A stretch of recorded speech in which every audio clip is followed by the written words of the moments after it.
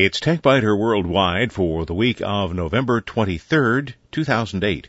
I'm Bill Blinn with an hour's worth of technology news in far less than an hour because we leave out the sports, the jingles, the weather, and the commercials.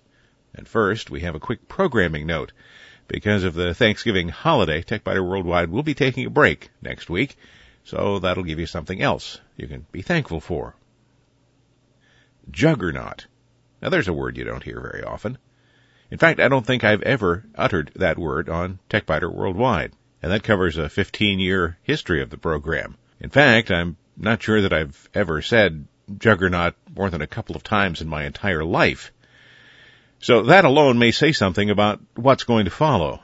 Adobe recently released Creative Suite 4, and for the past 3 or 4 weeks I've been trying to devise an analysis and review process that will do justice to this gigantic series of applications that range from publication design with InDesign and Acrobat to photo editing with Photoshop, sound editing with SoundBooth, and video editing, Premiere and After Effects. I'll also want to examine what's new in the vector graphic program, Illustrator, and of course the website development tools, Dreamweaver, Flash, and Fireworks. And besides that, there are various other components included in the package. What I can say is the Adobe juggernaut continues. The company is now well positioned with products for every kind of media: audio, video, web, and print. So regardless of which way communications goes over the next several years, Adobe is probably going to be there. Now, the only way I could accomplish this review in a single episode would be to extend TechBiter Worldwide to perhaps an all-day program. So what I've decided to do is select one component to highlight on each of several programs over the next couple of months. As much as I would like to do it sooner and faster, there just isn't any way for one person to review that many complex applications, do it right, and do it on an accelerated schedule. In doing a little research prior to getting started, I think I was just trying to avoid getting started, I answered one of the nagging questions I've had for a decade or more about Adobe. Specifically, why a mud house? Why would a couple of guys from the Xerox Palo Alto Research Center name their company after mud houses? Well, as it turns out, that's not what happened. Adobe Creek ran behind John Warnock's house in Palo Alto. Warnock and Charles Grushke founded the company in December 1982. They had developed the PostScript page description language. That is the foundation on which all modern publishing is based. So it was Adobe Creek, not a bunch of mud houses. Over the years, Adobe has acquired a lot of other companies.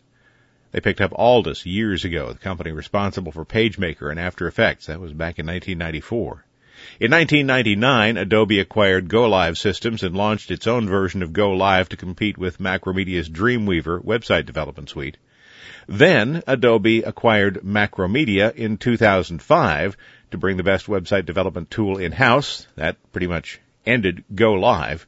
Prior to that, Adobe had picked up Centrillium Software and its Audition program, which led to Adobe SoundBooth. SoundBooth doesn't replace Audition, but it's a program with fewer features and one that lends itself to use by people who aren't audio production professionals. So SoundBooth is in addition to Audition.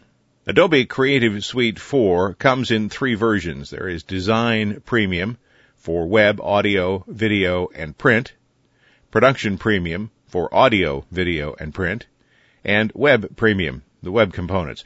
Regardless of which of those packages you select, you will get Adobe Bridge. That is one application that ships with everything. As I mentioned a few weeks ago, many photographers may choose to use Adobe Lightroom 2 in place of Bridge, but Bridge is there if you need it, and you probably will because there are some features in Bridge that aren't available in Lightroom 2. Fortunately, there's a lot of good information about how to use the new programs on Adobe's website. They have an Adobe TV section. And in about half an hour, Adobe's Julianne Cost reveals Bridge's new features. And there are some new features, but not a huge number. The development team's primary goal with CS4 was to make Bridge easier to use, not to add a bunch of new features. But one of the nicest new features is the ability to create a web gallery or a PDF document that would be essentially a contact sheet of your photos. In testing, I created a web gallery from some pictures that I made this fall at several of the metro parks around town. And you can see that. There's a link to it from the TechBiter Worldwide website. It's really a pretty sophisticated presentation, and it took virtually no effort on my part. Well, except for going out and taking the pictures. Another major enhancement is speed. Bridge is now faster and supports directories with hundreds or even thousands of images without gasping or breathing too hard. On your first pass through a group of new photos, you may be looking primarily for composition so that you can cull the clearly unacceptable images. So in this case, you can tell Bridge to give preference to speed over image quality. Later, after you've narrowed the field and you begin to assess the quality of individual images, you'll want to pump up the quality so that you can judge that, too. Bridge's search function now works with Spotlight if you have a Mac, or with the desktop search tool if you're using a Windows machine, and it allows you to create what are essentially virtual directories that contain images from several physical directories. This is really neat. It's essentially a database application because Bridge creates pointers to the original files and stores these as collections. You don't have to duplicate an image all over the drive just because you need the same image in 2 or 3 projects. You don't have to have the image in all those directories. Have the image in one directory and have pointers to it from the other directories. In addition to digital image files, Bridge will also display and organize files from other Adobe applications, so the name Bridge is most appropriate. Creative Suite 4 did not come without problems. I always seem to have problems installing Adobe applications. I'm not quite sure why that is. Maybe it's just me.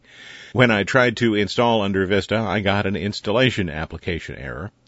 Well, the next step with Vista always involves running as administrator, even though my account has administrator privileges.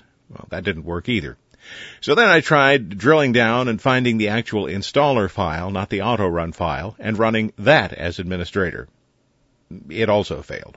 The installation application tried to offer some help, but was never able to provide any real assistance, and there was no information yet on the Adobe website, probably because CS4 is still so new, nothing there that resolved the problem, so I picked up the phone and called Adobe support. Now, I didn't identify myself as a journalist. I just called as a regular user. Adobe support is usually good, and this was no exception. The first person I spoke with quickly gathered enough information to determine what program I had and what the primary problem was, then directed me to a technician who was able to work on that specific area. So then I explained the steps that I'd already taken, and the technician, understanding that I could handle some of the troubleshooting on my own, provided a clear and concise set of instructions. The instructions followed the essential format of, try this, if this doesn't work, do that, and if that doesn't work, do this. Wanting to save as much time as possible, I did all of the steps. Installing CS4 might not have required doing everything, but I decided that I preferred a one-shot fix rather than trying to sneak up on the solution. So I copied the installation files to the hard drive, created a new user called Adobe Installer and gave that user administrator privileges, rebooted the machine, logged on as the Adobe Installer, and ran the installation program. Problem solved. In a couple of weeks, probably the first program after Thanksgiving, I'll have a review of Adobe Photoshop. Now's the time to be really careful with your email. With the economy in shambles, every crook and his brother, and possibly even his sister, seems to be running a phishing scam. This week I received one that claimed to be from the IRS, telling me about an economic stimulus check that I had to register for. Well, the first clue that this was going to be bogus, other than knowing that the IRS isn't sending out any economic stimulus payments right now, was the fact that the email came from a domain in Canada. The IRS is located in Washington, D.C., right here in the good old United States.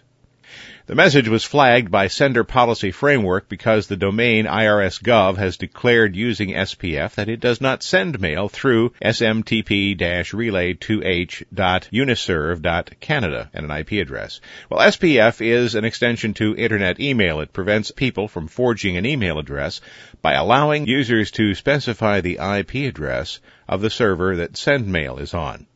If a message claims to be from the IRS and it's not from the right IP address, it is assumed to be fraudulent.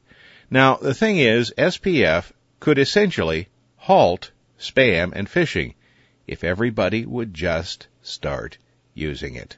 There is no central institution that enforces SPF, but the IRS had specified its IP address, and when the message arrived from the wrong IP address, it was quickly rejected.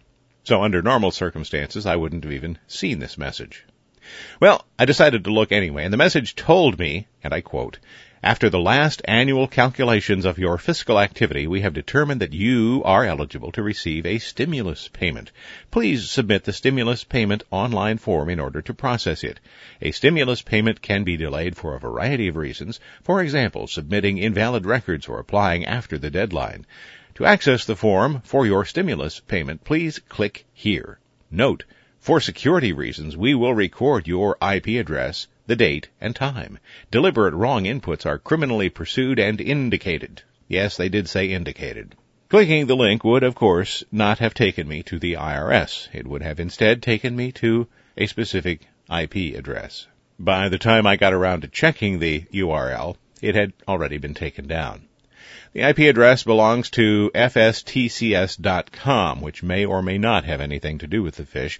It's possible that someone simply stored rogue code in the subdirectory, but the fact that the root directory wasn't accessible isn't a particularly good sign. The site is hosted in Chicago by FDCservers.net, a company that apparently acted quickly and removed the bogus site. And speaking of phish, here's an uncommonly stupid one. Sometimes I receive a phish that is just so astonishingly stupid that all I can do is stare at it in disbelief. That happened on Thursday of this week when a spam phish arrived from the United Postal Service, a company that does not exist. United Postal Service. The address info@ups.com. Now, either it's the United Parcel Service or the U.S. Postal Service. There's no such thing as the United Postal Service. So, quick memo to the scammer, if you're going to try something like this, at least get the name of the company right. And of course, the message itself had certain errors in it. For example, they told me that they weren't able to deliver my postal package, and I had to come pick it up. They didn't bother to tell me where I had to come pick it up. And then they told me to print out the form that was attached in a zip file. That would, of course, been something that, had I opened it, would have tried to damage my computer. But it said in the message that if I do not receive the package in 10 days, I will have to pay $36 per day, formatted as $36. Well, in the U.S., we put the $sign to the left of the number. So this continues to be a time to be careful when you're looking at your email. In Nerdly News, I feel sorry for Jerry Yang. Almost. Just a few months ago, Jerry Yang could have said okay and sold Yahoo to Microsoft. Most of the stockholders seemed to want the deal to go through. Yang didn't. He refused Microsoft's offer, and then, with Yahoo's share price around 1/3 of what Microsoft had offered, he said the best deal for Microsoft would be to buy Yahoo. That deep rumbling chuckle you heard from the Northwest was Microsoft, the whole company. No deal, no way. Well, then Yang announced he would step down as CEO. Yahoo's stock immediately rebounded by about 9% the next day, but then quickly fell back to where it had been. So now Yahoo has no CEO. Companies have pulled back on advertising. Yahoo's revenues continue to fall. Yahoo has failed to keep up in the market that it was instrumental in creating. And meanwhile, Google has become the search engine of choice. Yahoo hasn't done much with photo sharing. It does have a website called Flickr. And it isn't in the social networking biz at all. There is speculation that Microsoft will eventually own Yahoo, but if so, it'll be at fire sale prices. The company does still have value, and really a lot of value. It probably does make sense for Microsoft to acquire the company, probably more at $10 a share, or less, instead of $33 a share. It may not be exactly the end of the line for paper manufacturers, ink manufacturers, press manufacturers, and the United States Postal Service. But if you're in any of those businesses, you're in about the same position as the manufacturers of harnesses in the early 1900s. If you were paying attention back then, you could see that your business had a limited future. The Christian Science Monitor will lead the way among newspapers in dropping its print version. For magazines, the high-profile leader, to nobody's great surprise, is going to be PC Magazine. For several years, the magazine has made most of its profits from web operations, and the magazine has been largely an afterthought. The January issue will be the last PC Magazine will print. Advertising revenue is down. Costs of ink, paper, press operators, and postage are all up. A web-only version eliminates all of those costs and leaves only the writers and designers to pay. PC Magazine is ahead of the curve because it is already essentially a web operation. Other magazines still get most of their money from selling those physical magazines. The formula will change for the other magazines too, just not as quickly. Other smaller publications have already announced that they plan to end print editions, but PC Magazine is by far the largest and most visible magazine to make that move. Print subscriptions are down. In the late 1990s, circulation hit 1.2 million issues, but now the magazine's advertising base rate is about half that. As a result, ad rates are down, and, exacerbating the problem, the number of advertisers is declining too. And here's another end-of-the-road story. Chipmaker Transmeta was one of the promising stories that I followed for several years. The company was always at PC Expo in New York City with its low-energy PCs that could run significantly longer and cooler than Intel or AMD processors. The Crusoe chip extended battery life, and its server blades were far more power efficient than those from the big guys. But the Crusoe CPU never really caught on, and now Nova Fora will buy Transmeta. $256 million. A bargain. In the mid-1990s, Transmeta and its Crusoe chip was a serious rival to Intel's Pentium, or so it seemed. The company was backed by financier George Soros. Microsoft co-founder Paul Allen was involved. And even Linus Torvalds, the guy responsible for Linux, worked there for a while. For the past several years, Transmeta hasn't developed or sold any CPUs. Instead, the company has done little more than license its intellectual property to its former competition. Nova Fora is a semiconductor company without a plant or a product. That's right, it's a semiconductor company, no plant, no product. Maybe by next year it'll make its first digital video microprocessors, and it apparently sees some value in the work Transmeta has done on Crusoe. The goal, according to Nova Fora, is to develop a processor that requires much less power to run than anything currently on the market. And if anybody is in a position to do that, it's the guys at Transmeta. That's it. Remember, no show next week, back the week after Thanksgiving. Thanks for listening. This has been TechBiter Worldwide for the week of November 23rd, 2008. I'm Bill Blinn. Check out the website, www.techbiter.com. And if you like, send me an email from there. Thanks. Happy Thanksgiving. See you in a couple of weeks.